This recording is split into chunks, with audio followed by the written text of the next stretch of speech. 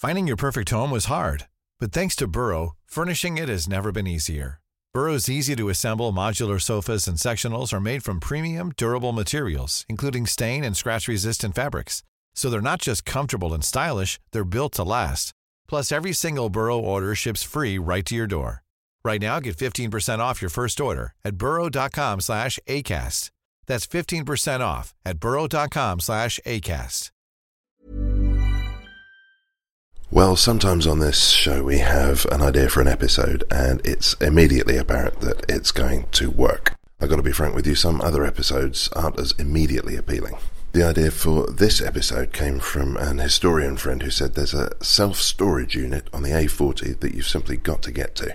And I suppose I thought about trying to do an interview about self-storage, and I wasn't really sold on it. And then my friend said, you know, they put things on their roof. And of course I asked him what sort of things, and his reply changed my mind completely. And I'm glad it did, because alongside a lot of physical belongings, there's also 50 years of great stories stored at a place called Vanguard. It is the 23rd of May 2014. I'm N. Quentin Wolfe, and this is Londonist Out Loud. Hey baby, let me take you down to a place of strange sights and sound. You ain't never seen the like before, just a stone's throw from your front door.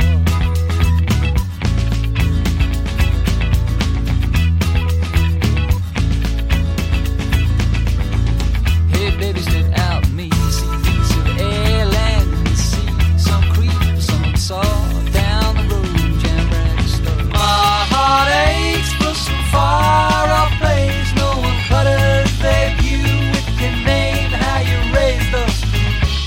Well, hello. I've made this pilgrimage because I've heard great things about a rather unusual business that's being conducted near Perivale, near the A40. In fact, as I look out of the office window here, I can see traffic heading in towards town.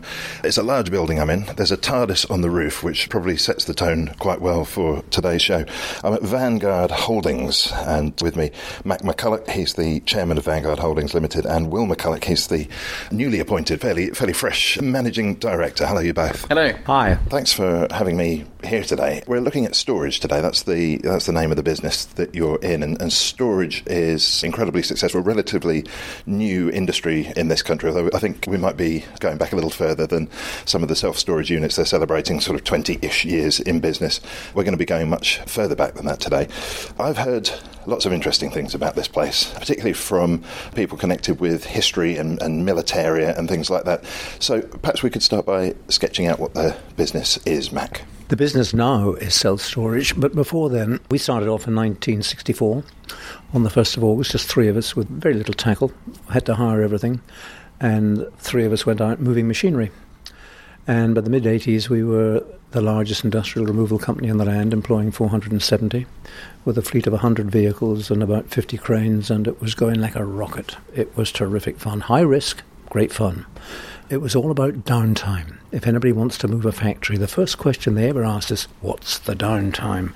Because a machine that's not actually producing the goods is a dead machine, and there's no money in it, there's no profit in it. So they wanted their machines moved very quickly back up and running. And it was the same, especially in the newspaper industry.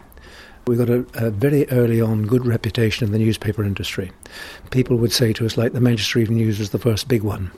They wanted to move the whole of their composing department, all the production machinery, across from Cross Street to Deansgate, and it had to be moved from when the football edition came off at 5:30 in the evening, and it had to be up and running by about 11 o'clock on the Sunday. And it was 400 tons and offices for 500. It was a big, big requirement. And luckily, we have a fantastic bunch of men. Give them a challenge and they'll rise to it. I don't think they've ever been beaten in 50 years. A fabulous bunch of guys. And we got stuck into that job and it went like a rocket. It was finished by 11:30 on the Sunday. The managing director, Mr. Harvey, wrote a fabulous letter to us thanking us very much indeed. And from that moment on, newspaper company after newspaper company came knocking on our door. Not just newspaper company, production companies. They'd heard that we could move them very quickly with minimum downtime.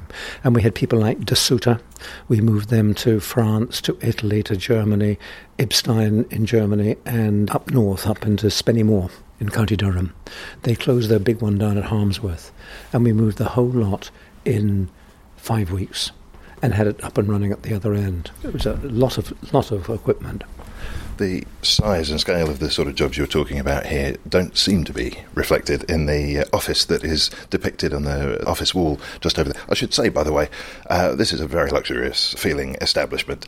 It feels like success goes on here, you know. There's a picture on the wall. It's got what looks like a 60s or maybe even 50s car parked outside a building which essentially seems to be just about as big as the front door and window that we can see there. Is this where you were carrying out these operations from? That's where we very first started, yes. That was... we rented that little weighbridge hut from British Railways.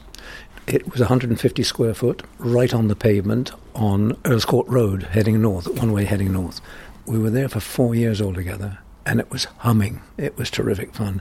And we actually painted that office, as it looks now in that photograph, on a Sunday, a nice warm Sunday. We painted it, the three of us. And we were sitting having a drink on Sunday afternoon, having a look at it, and this Irishman walked up the road on the other side, and he stopped after our little hut, undid his flies, and peed through the letterbox. We couldn't get at him because the traffic came up in waves, and it was the wrong wave to get across. And we finally got across, and we dragged him away. We said, "You dirty, what are you doing?" He said, "Oh, but Jesus, I do this every Sunday. It's on my way up to the Radnor Arms. I'm coming from the Kensington Arms."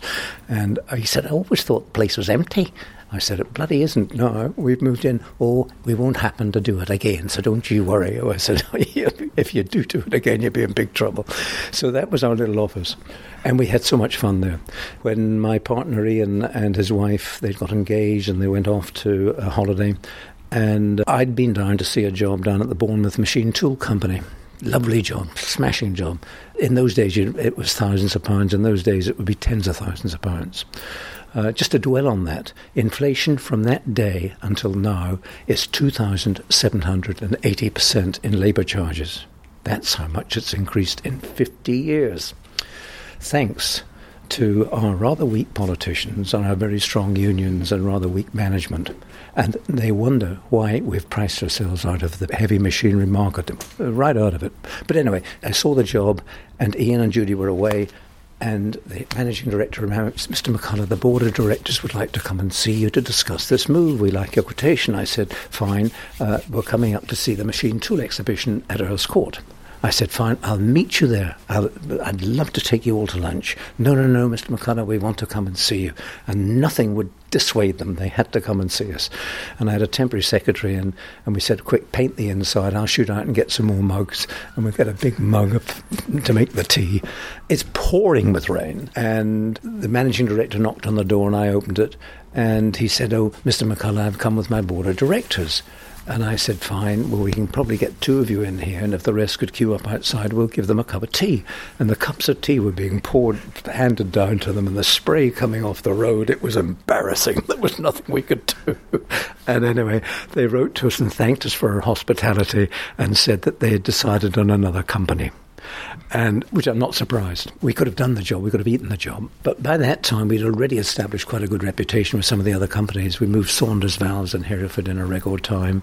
We'd done all the newspaper presses at Barrow's newspapers by then.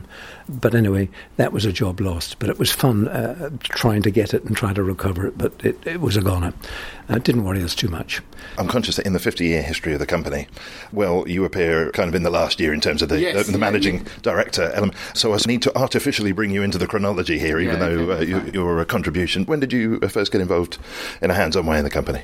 Well, I mean, I've always been involved since I was a kid. I mean, Vanguard is very much a part of the family, but in terms of actually being directly involved in the business, only in the last 2 years. Okay, you come in at a management level, but you've seen it evolve. Yeah, I mean, I came in as a director, but after about a year, which I thought was a bit premature, Dad said, you should take the reins, so I'm quite happy to. The man before me here, Mac, I can't believe I'm not sure if I should mention your age on air, but I couldn't believe it when you told me. Full of energy and vitality. That makes you sound like a prize dog or something, doesn't it? Full of vitality, glossy coat. Is it in any way daunting to be taking over the reins of this company? Yeah, of course. I mean, it's very, very hard act to follow. My dad, I mean, we're very proud of him. And it's going to be tough, but yeah, hopefully we can grow it. So to use that business cliche, you've hit the ground running. And what sort of things have you learnt in this first little while? Well, a lot, really, because Prior to this, I was at RBS in finance, specifically looking at foreign exchange for private equity clients. And, there you're an employee. And suddenly here you're the employer, and you've got to learn about everything. Everything. I mean, from drainage of sites to leaky roofs to employment law, to health and safety, all this stuff that, as an employee, you never learn about. So I've learned an awful lot in the last couple of years. And I know a lot of employers complain about just the volume of paperwork and legislation and the requirements upon you as an employer. Do you find that stifling, I wonder? Yeah, I think it can be. I mean, certainly we've had a couple of pretty spurious claims, quite recently, from injury lawyers and, people that have missed a step on a ladder, for example. Well, they ask for serious amounts of money for what is, rubbish. But the problem is I think it's the culture now that people get thousands of pounds for putting in a claim. People are giving away free iPads if your claim gets accepted. So it really encourages people to make those claims. Well, you know what we should do, actually? I've just worked out how we make the chronology work here. We've got a pretty vivid picture of the company in its very early formative years. What is the company now? How does it differ from that picture? And then we'll fill in the in-between. Well, I think it's very different. I mean, it's incredibly different. I mean, the similarity is that we still have the same properties. But apart from that, I mean, we're not doing any of the sort of high-profile active work that we were doing in the past. And I think nowadays it would be very difficult to do that stuff in terms of the health and safety. And I'm not sure there's the market there for, as many players as there are there now. Well, because there's not as much heavy machinery, heavy industry.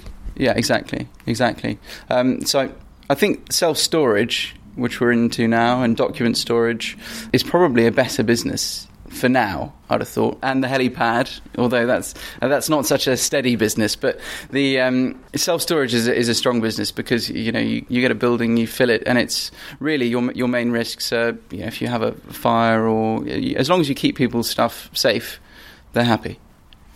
I didn't know about this helipad business. It might explain why there's a TARDIS landed on the roof. I don't know. I suspect they may be separate. We've been promised a tour of Vanguard Holdings, and I'd love to take you up on that. I have an inkling that we're going to encounter some interesting stuff stored here. Where is the best place to start? Right where we are at the moment. We'll go down to the yard. I'll take you across to the main warehouse. That was our machinery store. We've got 2 20-ton overhead cranes in there, which are really bored, I should say, compared to what we used to do. That used to be 7 days a week, 12 hours a day, non-stop, machinery coming in, machinery going out, and it's all dried up, sadly. But fortunately, we sidestepped off into self-storage, document storage. We run a helicopter setup down in the Isle of Dogs. We've got a nice site there on the river. And fortunately, again, all our sites are freehold. So we're not paying rents or any other outlets. We know we've got the strength of a freehold there. We can't get a landlord starting to try to be clever with service charges. So we're very fortunate on that one. And that was all earned by our activities in the machinery moving, factory moving business. I would like to know, because you come from a military background, don't you? What was the step back into, moving things around, I suppose? Well, I was started off in the Royal Tank Regiment, 2 years national service. Thoroughly enjoyed it. Most people actually will admit it was fun. And it didn't do anybody any harm. It taught them discipline. It taught them punctuality, all the things that are important. And they all came out better for it. So I had a good time in the Royal Tank Regiment. I then joined the SAS, 21 SAS, which is a territorial army regiment, and had a thoroughly enjoyable time there too. We did all the basic training, then we went into parachute jumping into various European countries, especially Denmark and France and Germany. And that was a weekend, and I used to use the job then, which was working for British Railways before I started Vanguard. It kept the weekends apart. And it was fun. So much variety going on here. Pretty much every sentence you say makes me think, oh, we've got an episode there, we've got an episode. We should make a start on our tour. On our tour, yeah, no problems. Even before we leave the office, there's documentation of the history here. Because you guys are putting together a book to celebrate the 50 years of the business. So I can imagine you're sifting through all the photos of various stages of the company. Here we've got the early 70s. What are we seeing here? That's our first freehold depot. It used to be the Swan Laundry in Blythe Road, Olympia. And we moved in there in 1968. And you can see the fleet was beginning to grow at an alarming rate. How many have we got there? We've got about 20 there, but we've got cranes out in the street. And in those days, neighbours never complained. I couldn't believe it. The big Atkinson vehicles, when you start them up, we've got 2 of them there. They smoke like mad. This is an Atkinson here, that one. That's an Atkinson. A very famous maker. It's got a very famous engine, a Gardner engine, which is still being used throughout the marine world, the Gardner engine. But the one thing it does, it smokes like hell in the morning. When it first starts off. And on one occasion we were parked around A&Ho Road, and one of our vehicles, Atkinson, was pointing towards an air brake. And it was about 6:30 in the morning, and a chap came rushing up in a dressing gown and said, "You're gassing my family out, you're gassing my family out." And we went running round the corner, and there every window in the house was open, and there was smoke coming out of every window. And we profusely apologised. We switched the engine off, and they kept the windows open, and they went away. Not one serious complaint. We had to apologise, and that was enough. Well, these are some attractive-looking vehicles. If you're into your vehicles, you'll already probably know what an Atkinson is. For those who don't, it looks to me like a rig of the period. It's got a big radiator on the front with the A logo, and the windshield, I guess, is quite unusual. It looks like the thing's wearing aviator goggles or something. And what's this? In the street, we can see some sort of a crane. Is that one of the things we're going to be looking at? That's a Coles crane. These are 2 12,000-gallon fuel tanks. And in those days, the watch it was somebody looking over the wall, just eyes and a nose, watch it. About 5 years before then, there was a huge explosion in Flixborough when a thing called cyclohexylene exploded. Bye-bye, Flixborough. And the papers were full of it. So I thought it was kind of a warped sense of humour. On the bottom of that tank, we put a watch it sign, cyclohexylene. And that was it. Nothing happened for 3-4 years. And one morning, at about 6:30 in the morning, fire brigades, police, service people rushed up and said, "We're evacuating the whole area." I said, "Why is that?" And they said, "Cyclohexylene." The notice has been there for 3 or 4 years. And I said, "We were just testing your powers of observation, and gentlemen, you have failed miserably. This has been there for 3 or 4 years, and you've only just spotted it." And they said, oh, would you mind painting it out?" Yes, the worlds you're describing differ somewhat. Yes. Let's head out now into. This is a very plush management suite. I could happily live here. That's an interesting bit of kit. Yes, what have we got here? That is a bottle filler. So what we're looking at the moment is a glass display case with. If you were looking at this, you might think it's a small drum from a washing machine or something like that on its side. It's a beautifully made bottle washer, 40-head bottle washer made by Mr. Dave Unwin. As you can see above, Dave manufactured this, and it actually works. He's producing little bottles that will fill up and be spat out. The little electric motors are made by him as well. The whole thing was made by him. And he's a very special guy. And unfortunately, he's not at all well. And he had to take warfarin, which is a pretty powerful medicine. And the surgeon told him, or the doctor told him, "Look, David, if you cut yourself, you could have a problem stopping the bleeding." Oh, right, it's a blood-thinning agent, isn't it? And all those tools on the wall are sharp tools, if you know what I mean. Grinders, knives, guillotines, all that sort of stuff. And he eventually said, "Oh, I'll have to give it away." He didn't want to give it back to the manufacturers. And he said, "I know a company that will look after it for me and display it, and they can have it, Vanguard." And so we said, "Right, Dave, what we'll do is we'll display it in here, and when we have our 50th anniversary, people who come here will be taken up and shown you a fabulous bottle washer." And bottle filler. This one up here is a bottle washer. We're looking to our right, and we've got a much larger object. And this is about the size of a triple garage. And it's bright yellow. We can't quite see what's going on inside it. That is a German-made Holstein and Capital bottle washer. Weighs about 42 tons. And we had to pick it up from Germany, from Frankfurt or Dortmund. That's right, Dortmund.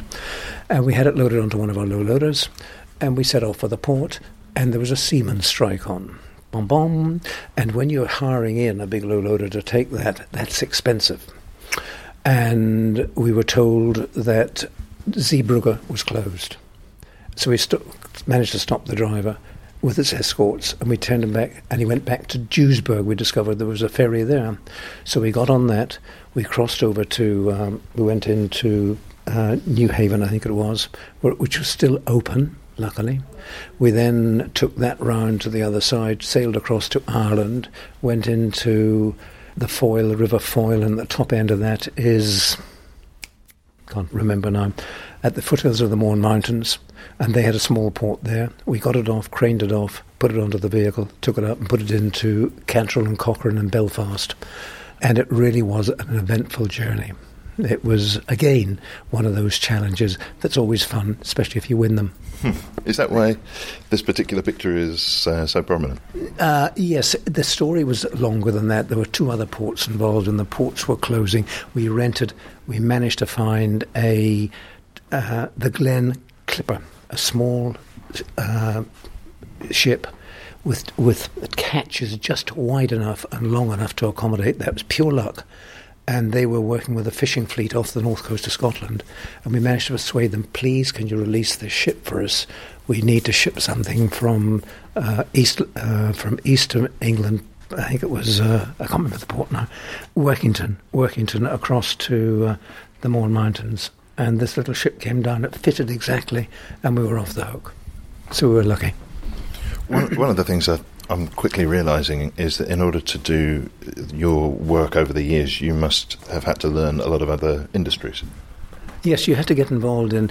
Basically, it was all about moving. You've got to check your sites. The most important thing is to go to the site where the thing is, have a look at it, measure it up, assess its weight, and then realise what is needed to mechanically dismantle it, what is necessary to electrically dismantle it, what is necessary to physically move it, what's necessary to crane it onto transport. Is the transport man enough to take it? Is it a wide load? Is it a high load? All those things, you tick boxes. And if you get them all right, it goes well.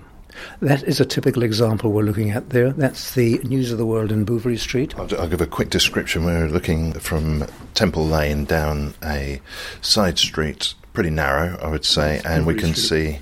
it's which street? Bouverie Street. And we can see what looks like a truck being loaded up with some sort of equipment. It's being covered in polythene, as is traditional under these circumstances. A number of other fellows are standing around having a look. No, this was a typical Goss Headliner Mark 1 unit, or Headliner Mark 2 unit weighing 21 tonnes. When Murdoch bought the News of the World, he decided they need a new press, and he bought a 12-unit, 2-folder Goss Headliner Mark 2 from Preston. And the old days was always you had to strip these things right down to nuts and bolts, because the press room is 12 metres below pavement level, and the only way down is a lift or a lift shaft or even a letterbox, some way of getting this thing down. And to do that, the manufacturers had to strip it right down to nuts and bolts. So when it was commissioned, they were invited up to Preston. Red carpet was out, beautiful buffet lunch and all the rest of it. All the bosses were there. And he signed it as accepted. They ran it up to 50,000 copies an hour, and it was producing good, readable copy. And they said, fine, Mr. Murdoch, is that okay? And he signed for it, it was, and then he had to pay for it. Having paid for it, they then said, right, we've now got to start stripping this right down to nuts and bolts. We'll then ship it down in nuts and bolts down to thing, and it'll take about 18 months to reassemble it. And they thought, hell, that's a long time having invested that money, earning nothing. Luckily enough, his technical director, Ken Taylor, had seen us work in Bearers Newspapers, Worcester, and he saw us put in a press, and he said, well, contact Vanguard and see what they can do. So we went up and said, unbelievably, we said, we need to knock a hole in your Portland stone facade in Bouverie Street, 16 foot wide and 30 foot high, and we'll have it in 45 days assembled. And wow, they said, I don't believe it. We said, well, we'll bet you we can. And we got the order, and 45 days later it was in and assembled. And the whole of Fleet Street saw that, and from that moment on we started working for all of them. Right, yes, you couldn't want for a better advertisement than that, could you? This was for Lloyd's of London. They'd built this magnificent building in the City of London, and we were not involved in the first inquiry. We weren't even asked. Well, hold on. Before we go further, the listener will want to know what we're looking at. So we're looking at a 22-ton diesel generator set there. which, if you haven't got a 22-ton diesel generator set at home, I don't know what's wrong with you, but this looks like the engine from outer space. It's an enormous thing, probably the size of a transit van, and it's digger, yes, and it's being held up by chain suspended over what might be a lift shaft. It is a lift shaft. They originally said they were going to build a 40-ton capacity hoist here and take everything down on the hoist, on the trailer, into the basement. Crazy idea. But anyway, that's how they wanted to do it. To do that, you have to test the hoist, and you have to test the hoist with 52 tons of wet test weights. So you put 40 tons on a trailer that weighs 12 tons, you reverse it on, and as they reversed it on, it started to go down, and the driver said, "Are you sure this is okay, mate?" And they said, "Yeah, don't you worry, we'll put a bit more pressure on," and up she went. And then he said, "Come on, a bit more," and the driver was getting more nervous, and he opened his cab door, luckily. They said, "Don't worry, mate, it'll be all right." He reversed in, and the whole thing kept going. The driver leapt out, and 10 seconds later, the whole trailer was hanging down the lift shaft, 40 tons of pig iron crashing 12 metres into the basement, writing off the hoist. Big problem. This was due to open, the whole building was due to open, and all this heavy equipment had to go into the basement and be working. It was the heart of the company. Without that, the company wouldn't work. So the whole thing abruptly stopped. They contacted the manufacturer and say, come quick and repair it. They said, "It's not a repair job, it's a redesign job. Could take anything up to 6 months." And by then they were ballistic. Everybody was jumping up and down, and luckily one of the engineers on site from the builders had seen us work elsewhere, and he said, "I know a company that might be able to help." And luckily we own all this steel work, all the Bailey Bridge and all the chain tackles, all the electric hoists. So we went up and had a look. We said, "No problems, come Monday, if you let us work over the weekend, we'll have this set up and we'll start putting the stuff in on Tuesday for you." And once again they looked at it and said, "These people must be cuckoo." But no, we were there, and we had the whole lot in the basement in, I think it took us about 2 weeks ahead of schedule. Well, the obvious question then is, what do you know that the company who was doing it before didn't know? What's the trick? I suppose we see round things. We think out of the box, not in the box. So they were doing it in a conventional but ineffective way. It was the easy way for them. It was the easy way. If you can get it down on a trailer. I don't know how the hell they were going to get it off the trailer onto the ground, but that was their problem, or would have been their problem. But it's much easier to offload up here and thing. And what we did was had these 3 big beams. The Bailey Bridge sat on 2 of them. This one here was a freebie beam, and we moved that in close, crane offloaded outside, skated it in on these, inched it up on these an inch, took the skates out. When they were out, we lowered down using these big electric hoists, and these tackles, the hoists would go down 10 metres. We had to have these in just to take the last 2 metres down. These chains, yeah. You'd be a formidable chess player, I suspect. Unfortunately, no. William's a very good chess player. No, not really. No, I'm not great. I'd certainly like to see a match between the pair of you with this level of lateral thinking. We're out onto the fire escape and looking at the frontage of Vanguard Self-Storage. I must say, I wouldn't have imagined what might be going on behind here. And up on the turret, we see Doctor Who's TARDIS. And for those of you I tried to explain to somebody the other day who's never seen Doctor Who what a TARDIS is, and that was a complicated conversation. Why have you got a TARDIS up there, Will? It's a very good question, actually. I mean, we're known for putting things on the roof, and a chap came with a TARDIS for sale, one of the official TARDISes that was used by the BBC during the filming, and he said this would look great on the roof, and we agreed with him. And that's really the main reason. Because somebody said, "Please put this on your roof." Yeah, no, he said he's got it for sale. Do you want to put it on the roof? And we said, yeah, I think it would look good. And there's obviously Doctor Who has a huge following, and the people that like Doctor Who really love it. So we thought it was something we should do. Well, this is one of the things that the company is known for, of course. As you were driving up the A40, it's a question of what does Vanguard have on the roof today. What sort of things have you had up there in the past? We've had the big 5.5-inch howitzer that's at the gate weighing 8 tons. That was on the roof. We've had cars on the roof. when I bought an Aston Martin some years ago. That was on the roof for a few weeks. I have a helicopter. We bought a helicopter. Big mistake in this country. Don't ever buy a helicopter in business.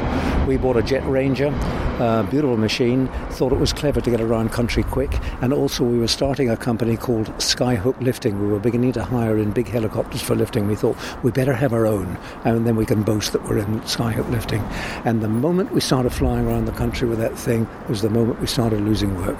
The British hate success, and if you want to knock you off your perch, if you're on a perch, there's bound to be plenty of people out there that take the opportunity of knocking you off your perch. So we managed to sell the helicopter. We didn't lose any money on it, lucky, but it was a lesson learned. And so we had the helicopter up there for a number of weeks, really to keep it safe, because this yard was packed and our big park down the back was parked with heavy vehicles, and we lived in fear of something shunting it. And if you touch a helicopter, it costs a fortune to recertify it, re-this, re-that. It really is expensive. I'm especially excited by what you've got planned. I mean, let's face it, this is a lot of boys' toys going on up here. And the big one we've got coming up, which sort of connects with the centenary of the First World War, and with your own experience to some degree, I suppose. Yes, well, my father went through the First World War. He was a young lad and joined as a doctor. He'd qualified at Queen's University. Went right the way through the First World War, beginning to end, wound up as a colonel with a DSO and an MC, mentioned in dispatches 5 times. And his younger brother, who was a classic scholar, joined from Northern Ireland, from Belfast, and he joined the Cheshire Regiment. And the Cheshire Regiment was involved with the then tank regiment, B Squadron, B Company of the then tanks, on an attack on Messine Ridge.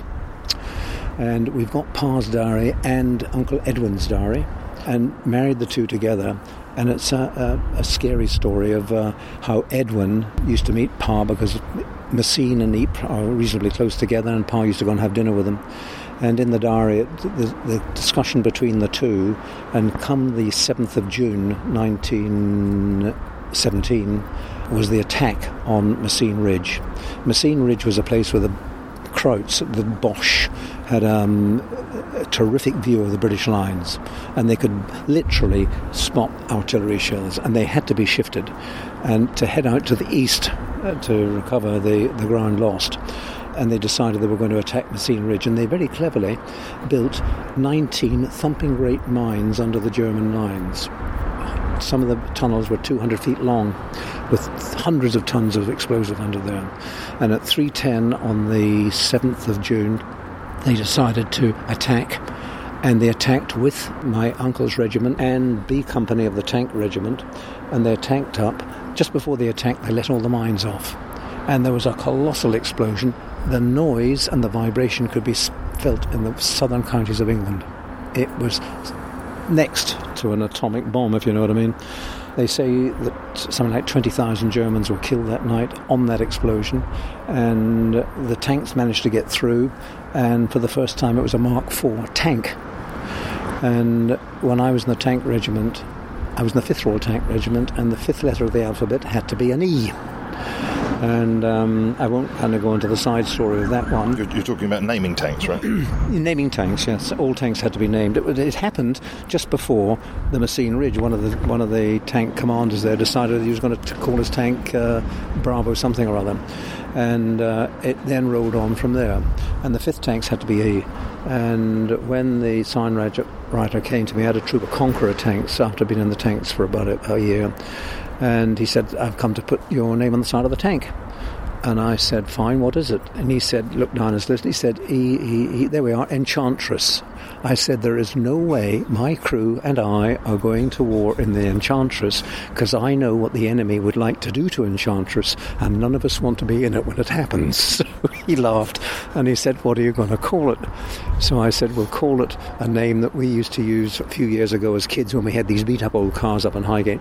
And one of the lads fancied himself as a linguist, and he decided that El Abu was Hebrew for a fart. And in fact, it isn't. It's nothing to do with being a fart, but that was it. So I said, we'll call it El Abu. So 2 days later, the colonel was going through the tank part, and he said, Mac, that's an interesting name. What's that? And I crossed my fingers and said, that is a little village outside El Alamein. He said, that's very appropriate. Well done. So I said, fine, that's good. So that was called El Alamein. So I've gone and did a bit of a Ronnie Corbett there and got away from the reason for putting an E in front of... So we're calling the tank that's going up there Edwin, in memory of my uncle, who would have been on the Battle of Messines Ridge. Well, I can't wait to see it up there. So that's one of those old land ships with the bit jutting out at the top front, so it can crawl over the land. A kind of rhombus shape. Okay, well, that's to come, and we're heading into the main part of the building now. Londonist Out Loud is sponsored by Audible. To claim your free audiobook from a range of 60,000 titles, try the Audible service on 30-day free trial. Audiobooks can be saved as MP3s and played on your compatible phone, tablet, or desktop, or burned to CD, and they're yours to keep. For your free audiobook, go to www.audible.co.uk/Londonist and click through. You're listening to Londonist Out Loud. I'm Quentin Woolf, and with me today are Mac McCullough and Will McCullough. We're at Vanguard Holdings, and well, we've just entered the warehouse here at Vanguard, and it's quite a various set of items that I see before me. To our right, we have one of those big silver trailers. It looks as though it might have come from the 1950s, maybe. It's the sort of thing that you see in the desert gleaming. It's got that 50s look about it, but it's also got neon lights inside. They clearly will light up and say on air, so I'm fairly confident this is a broadcast unit of some sort. To the left, well, what warehouse doesn't have a clock tower inside it? We can also see in front of us a double-decker bus, and to the right there we've got a jet. It could be a Harrier, could be something else. What are we looking at here, Will? You've got a Hawker Hunter up on the top right, and below that there's an English Electric Lightning. They're just all part of the collection of toys, really, that Mac has collected over the years. Yes, we've got a car from the 60s tucked away over there. I mean, it's a huge warehouse we're in, so there's plenty of space for all these toys. Let's start by saying something about the planes over there. Yeah, so the top plane, the Hawker Hunter, is the WT-555, which is an incredibly important airframe. It was the first into the RAF, and it was flown by Squadron Leader Sir Neville Duke back in the 50s, who's the most famous pilot of the day. And it's a piece that Mac bought at auction. Yes, we bought that at an auction for £9,000 and brought it back here, and took our helicopter off the roof that occasion and put our aircraft onto the roof, and it got a lot of interest. And at the Duxford, RAF Duxford, there was a September air show the following year, and they asked could we help advertise, which we did. And I've gone off at a bit of a tangent there, but we put a Spitfire onto the roof for that. They, for the first time ever, had to close the gates when they'd got 36,000 people into Duxford, and they couldn't take any more. And it was terrific. We were up there, and every half hour on the loudspeaker they say, we've got Vanguard at Western Avenue to thank for the crowds that are here today. So it obviously gets a lot of viewers.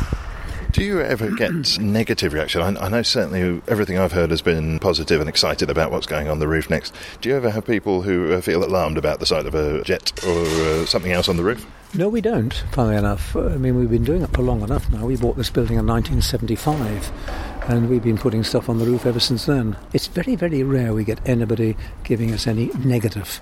Often the normal question is, what's going up next? I don't think we've ever had any major problems there at all. No, you get the occasional real plane buff, someone that knows everything about planes that might say it shouldn't be up on the roof exposed to the weather. But we only have it up for a couple of months every year, and for the rest of it, it's here, it's secure, it's dry, it's very happy and well looked after in our warehouse. And we also let any plane buffs come and have a look at it. So we often get, probably once a week, we'll get an email from someone who says, can I come and have a look? Let's do exactly that. We'll just head over to the back of the warehouse here. We're heading past the forklift trucks. I know we're going to be talking about those as well in just a second, but the plane as we see it here, and indeed both of the planes, are denuded of their wings. No, we got the two aircraft, as you can see, the Hawker Hunter, the upper one. This was an English Electric Lightning. We bought that almost as a mistake, not quite. Having bought the Lightning, the RAF said, well, we know Vanguard buy aircraft, send them a bid, a sealed bid, not an auction, a sealed bid. And this aircraft was up in RAF Bamford on the northeast coast, and it was for sale. And I said we didn't really want it, offer £1,000. So we sent off £1,000, and much to my amazement, 3 months later the phone rang, who's coming to collect your English Electric Lightning? And I thought, God, what are we going to do with it? Well, yes, what was the thinking? I'm not sure I understand the thinking behind this. You didn't really want it, didn't really need it. What did you think you were going to do with it? It's a magnificent aircraft. It's a historic aircraft. It was by far the fastest interceptor made by the RAF for a long time. It would go up through the sound barrier, one man at the control, to a hell of a height, and it was designed especially to combat the Russian Bear bombers that would have come in high up. And they have 2 missiles on the side, fast street missiles, and on the left-hand side you'll see one missile, and you'll see written on it, Vanguard's Downtime Eliminator.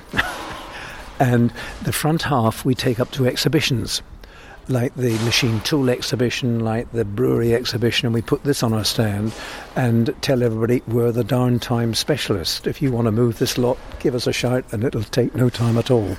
And that's why we have a very fast jet fighter on the thing, and sales work well. I just want you to consider, listener, that I'm talking to a man who has a TARDIS on his roof and a missile in his warehouse. Of course, that's not the biggest danger in here, depending on how you turn this up. We just walked past the forklift trucks. In fact, they're pretty dangerous themselves. Yes, forklift trucks we found very early on, and it's known throughout industry that probably the forklift truck is the most dangerous thing in the factory or in the works. There are more fatalities, more crushed feet, more seriously injured people than enough caused by normally the bad driving of a forklift truck, or somebody riding on a forklift truck. If you have a look at this one on the front of the forks, it says never ride on the forks. If you do and survive, you're fired. It is that important. People think it's clever to ride on the forks to give them a bit of a lift up onto a loading bank. It is not. On the top, the mast comes out, and it's like a guillotine. And it looks easy to hold on there when you're riding on a forklift truck. The moment that mast moves, 5 fingers or 10 fingers have gone. You've lost them all. If you stand, that forklift truck weighs 7 tons. If your foot goes on that solid wheels, they're not rubber, solid wheels, you'll never walk again, or you'll certainly walk with a serious limp. So they're dangerous things. Nobody should ever ride on them other than the driver. They should be driven at a sensible speed. They have a habit of turning over. A young lad gets over and turns them over. Our first fatal accident was way back now, about 5, 6, 7 years after we started, when we were working up at a factory in Hemel Hempstead, where a young lad was there helping us take the guarding off machinery and carrying it outside and putting it on a lorry. Guarding weighs nothing. It's thin tin. It's the guarding that you unbolt. You have to unbolt it before you get to the meat of the machine. And he fancied himself as a driver. He was told on day one, get off it and stay off it. It was a 5-ton forklift truck. The following day, the factory we were working for saw him on one of theirs, and he said, listen son, get off that forklift truck, we don't want to see you again. On the very last day, he was back on our 5-ton forklift truck.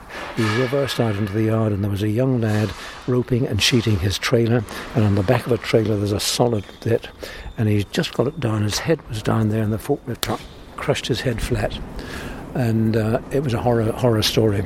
The health and safety made our life bloody miserable. They did prosecute us, but they lost the case because the judge ruled that we were a responsible company. We'd written enough about it. We'd written safety books about it. And the health and safety had to admit surrender. But it was a nasty accident, but it taught everybody a lesson that these things look innocent. They think they're fun. They think they're a bit of a dodgem, but they're not. They are killers and maimers. Can I ask you on a personal level how you cope with as an employer, and that being the first time that something of that level of seriousness had happened? How did you process that yourself? We're very hot on health and safety. We've written our books on health and safety, books that are often people in the industry say, can we have copies? Because we've gone into it. We're sharp-end people. We started off just 3 of us in overalls moving machinery. But the idea is that you've got to get across the sharp-end story of how dangerous things are. We scan the magazines, the trade magazines, for accidents at other factories. Not us, but, well, us and many others. And you can see an obvious reason why somebody's got hurt. So we do a memo and it goes into the wage packets, like make sure that you are wearing goggles when you're welding. Do not attempt to weld without proper goggles, etc. Wear safety boots at all times. And these go onto the wage packets and they have to sign for them. And that's the best thing you can do. We have got 2 cases at the moment that go way back 20, 25 years, where the northern people are always making claims. That sounds awfully regional, doesn't it? But unfortunately it's a fact. And we've got 2 who are claiming deafness. The sound effects are playing into the story here. Can you hang on a minute with the hammering? That doesn't help either. So there's very unlikely claim that anyone would be suffering. We've had these 2 claims claiming they got deaf at work. And as I mentioned before to you, we keep records of all the jobs and every memo ever we send, and we keep it in file.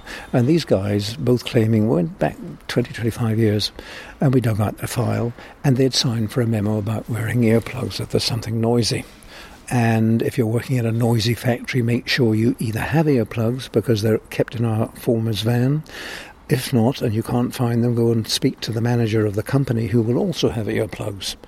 And he signed for that memo. So these are in their file. So when these solicitors write to you, they're always claiming you didn't do this, you didn't do the other. Normally 5 pages of what we didn't do. And unfortunately, the things we did do were the ones that got us off the hook. And I would recommend anybody who's got a business like that, try to keep records of your employees, try to give them memos about health and safety all the time. Make sure you keep files on them. In both our cases, we warned them, you're going to waste our time and it's going to cost you money. And we've invoiced both of them for about £1,200 for the time burnt up so far. And if they want any further information from us, it'll be charged at X pounds per hour. It sounds as though you've got to be right across the board with your business. You've got to be terribly preemptive of all sorts of things, whether that's a case of keeping records and making sure that the right information and the right bases have been covered, or whether it's about protecting other people's kit. And of course that brings us to the self-storage business as it is now. What are the sort of the major things that you need to think about as somebody running a self-storage business? Well, I mean, I think self-storage is very different to the old business in that it's obviously much safer. You know, apart from forklift trucks are still present, but as long as you keep forklift trucks away from the majority of customers, you should be fine. I mean, in terms of the self-storage business, it's really, you've got to keep it clean and tidy and make people feel comfortable that, you know, this is a safe place for their stuff, because obviously they care about it and that's why they're trying to store it. I've had occasion, in between houses usually, to stuff my stuff into a self-storage unit, and very convenient it's been too. It was interesting actually what you were saying before we started recording, that with living space being at a premium in the capital, every nook and cranny and attic space and spare room and all that, who has a box room anymore? You know, it's there's a family of 3 living in there, which means that everybody's got to put their stuff somewhere else. And when I did that, I discovered that there's quite a few little businesses going on in those places as well, so it's not just about domestic storage always. There's all sorts of other stuff going on in there. What sort of stuff have you encountered? It's a real mix. I mean, we're probably 50-50 between domestic, so, you know, people that have just domestic belongings, really, you know, an old TV or some old photos or documents that they need to keep, ranging straight through to businesses that are very active. And it's really a hub for small businesses. You find a lot of small businesses, you know, they want to be able to have the flexibility to trade up or trade down in terms of the amount of space that they use without taking a lease on a decent sized warehouse, and self-storage offers them that flexibility. Do you ever, I mean, I suppose what I suspect, but I don't know whether there's any foundation. In fact, I suspect there are people bending the rules as far as they'll possibly go from time to time.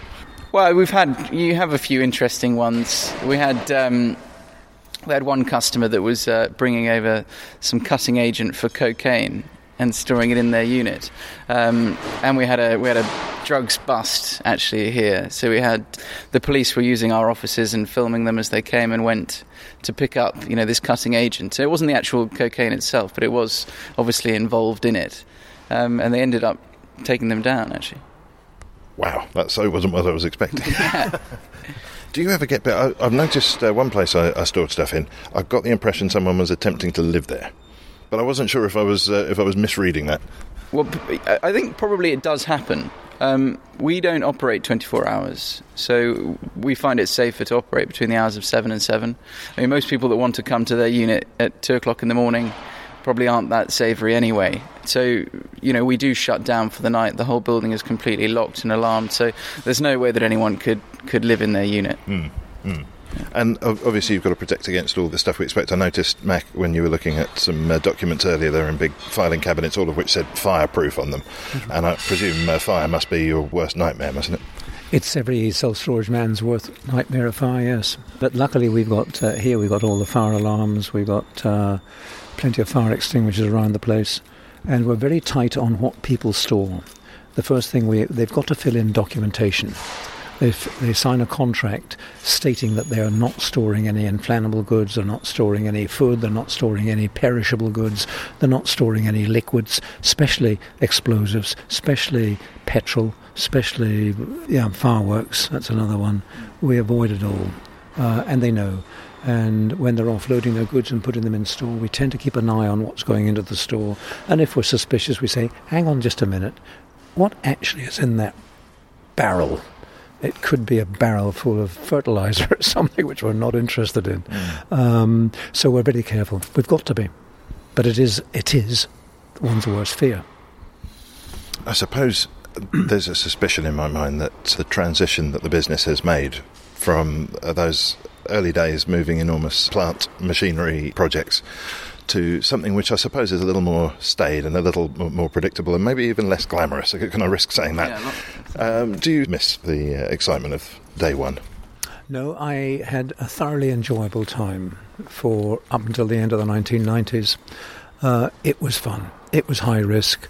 We had a fantastic bunch of men. Nothing was too much trouble. And it was great. But since then, the legislation has got worse from a point of view of trying to trade. They have these, okay, fine, you start off with things like the Working Hour Directive, then you have all the health and safety regulations, and then a whole host of other stuff that shackles you, basically. So a lot of the fun's gone. And, okay, self-storage is fine. It's a steady earner, as long as you do it properly. And as William says, we're hot on security. We don't believe in the 24-hour business because the police are very anti, because that's just when they would have a go at you. And we have a fantastic bunch of clients. So we're very fortunate. That sounds like a good note to come to a close on, but there is one other thing that I wanted to drop in as we're thinking about the 50-year commemorations, and I know there's lots going on around that. One of the things we've mentioned already was Fleet Street and the printing presses, and I know you've dealt with both Murdoch and Maxwell. And maybe it's just worth finishing, because I know as an employer, how many staff have you at the moment? We're down to 50. Only 50, which is quite a number to be taken care of. And of course, lots of people have come and gone over the years, I'm sure. But there was a particularly interesting episode where you were thinking about unionisation and so forth. I wondered if we could just revisit those days and talk about that finally. Yes, in the early days, there was industrial anarchy in the country. It was unbelievable. By 3 o'clock in the afternoon, 50% of the country were probably legless, and there was no way of controlling it. If you accused a chap, and he obviously was absolutely paralytic, the union official would say, "Can't you see this poor man is ill?" And you'd say, "No, he's not. He's absolutely legless. Don't you argue with me. We'll all be out on strike." And it was a nightmare. It was a nightmare. And when we first started, we couldn't get into any factory without a union card. And I keep my union card, and it's still valid. And we opened it on the let's have a look at it. There we are. It started on the 8th of August 1964. Brother McCullough was in the union. So what happened was we decided we don't want to fight them, we don't want to fall out with them, but we just want to be left alone to get on with our job. So we started this business of when we employed people, like you would come along and we'd say, "Right, can you think for yourself?" And you'd naturally say yes. We said, "We've got a job for you." And they said, "What's that?" "You're going to be a shop steward." "Oh, no, I left so-and-so to get away from all that rubbish." "Don't you worry, you're going to be your own shop steward. You'll be paid better than the union rate. If you've got a problem anywhere, you think we're paying you too much or maybe too little, the wife spent the rent money, or you've lost the money, or you've got trouble at home, or any problems at all, you come and see us. You don't need somebody else to think for you, because you've told us you can think for yourself. Right. So we eventually had 470 people working for us, and we never had one single dispute. And that worked a treat. That worked a treat. I don't think we ever had a real dud working for us. They all, as soon as they got here, they realised it was a family business, and we expected a day's work for a day's pay, and they all worked their butt off. And I'm sure that's an ethos. I feel safe asserting that that's an ethos you intend to see through, Will. Yeah, of course. I mean, everyone knows us. You know, any member of the team can come in and see Mac and I whenever they want, and they know that, and they do an awful lot, which is good. And I don't think we're deterring anybody from visiting with the tone of today's broadcast. If you happen to be on the A40, I think you just keep an eye out for the TARDIS stroke tank stroke fighter jet, whatever it happens to be up there, and you'll know that's Vanguard. We should probably plug your website before we part. Oh yeah, we're at www.vanguardstorage.co.uk is for the self-store. Our parent company, Vanguard Holdings, is vanguardholdings.co.uk. And if you've got any spare fighter jets that you don't want, you know what to do with them in the nicest possible way. Mac and Will McCullough, thanks so much. Thank you. Thank you, Mark, for coming along. My heart aches for some far-off place, no one cutters their view. And that's all for this week. My thanks for this week to Mac McCullough and Will McCullough. Thanks to Bruno Perez, Bernie Barclay and Mark Barr. Theme and incidental music was by Songs from the Howling Sea. I'm in Quentin Wolfe.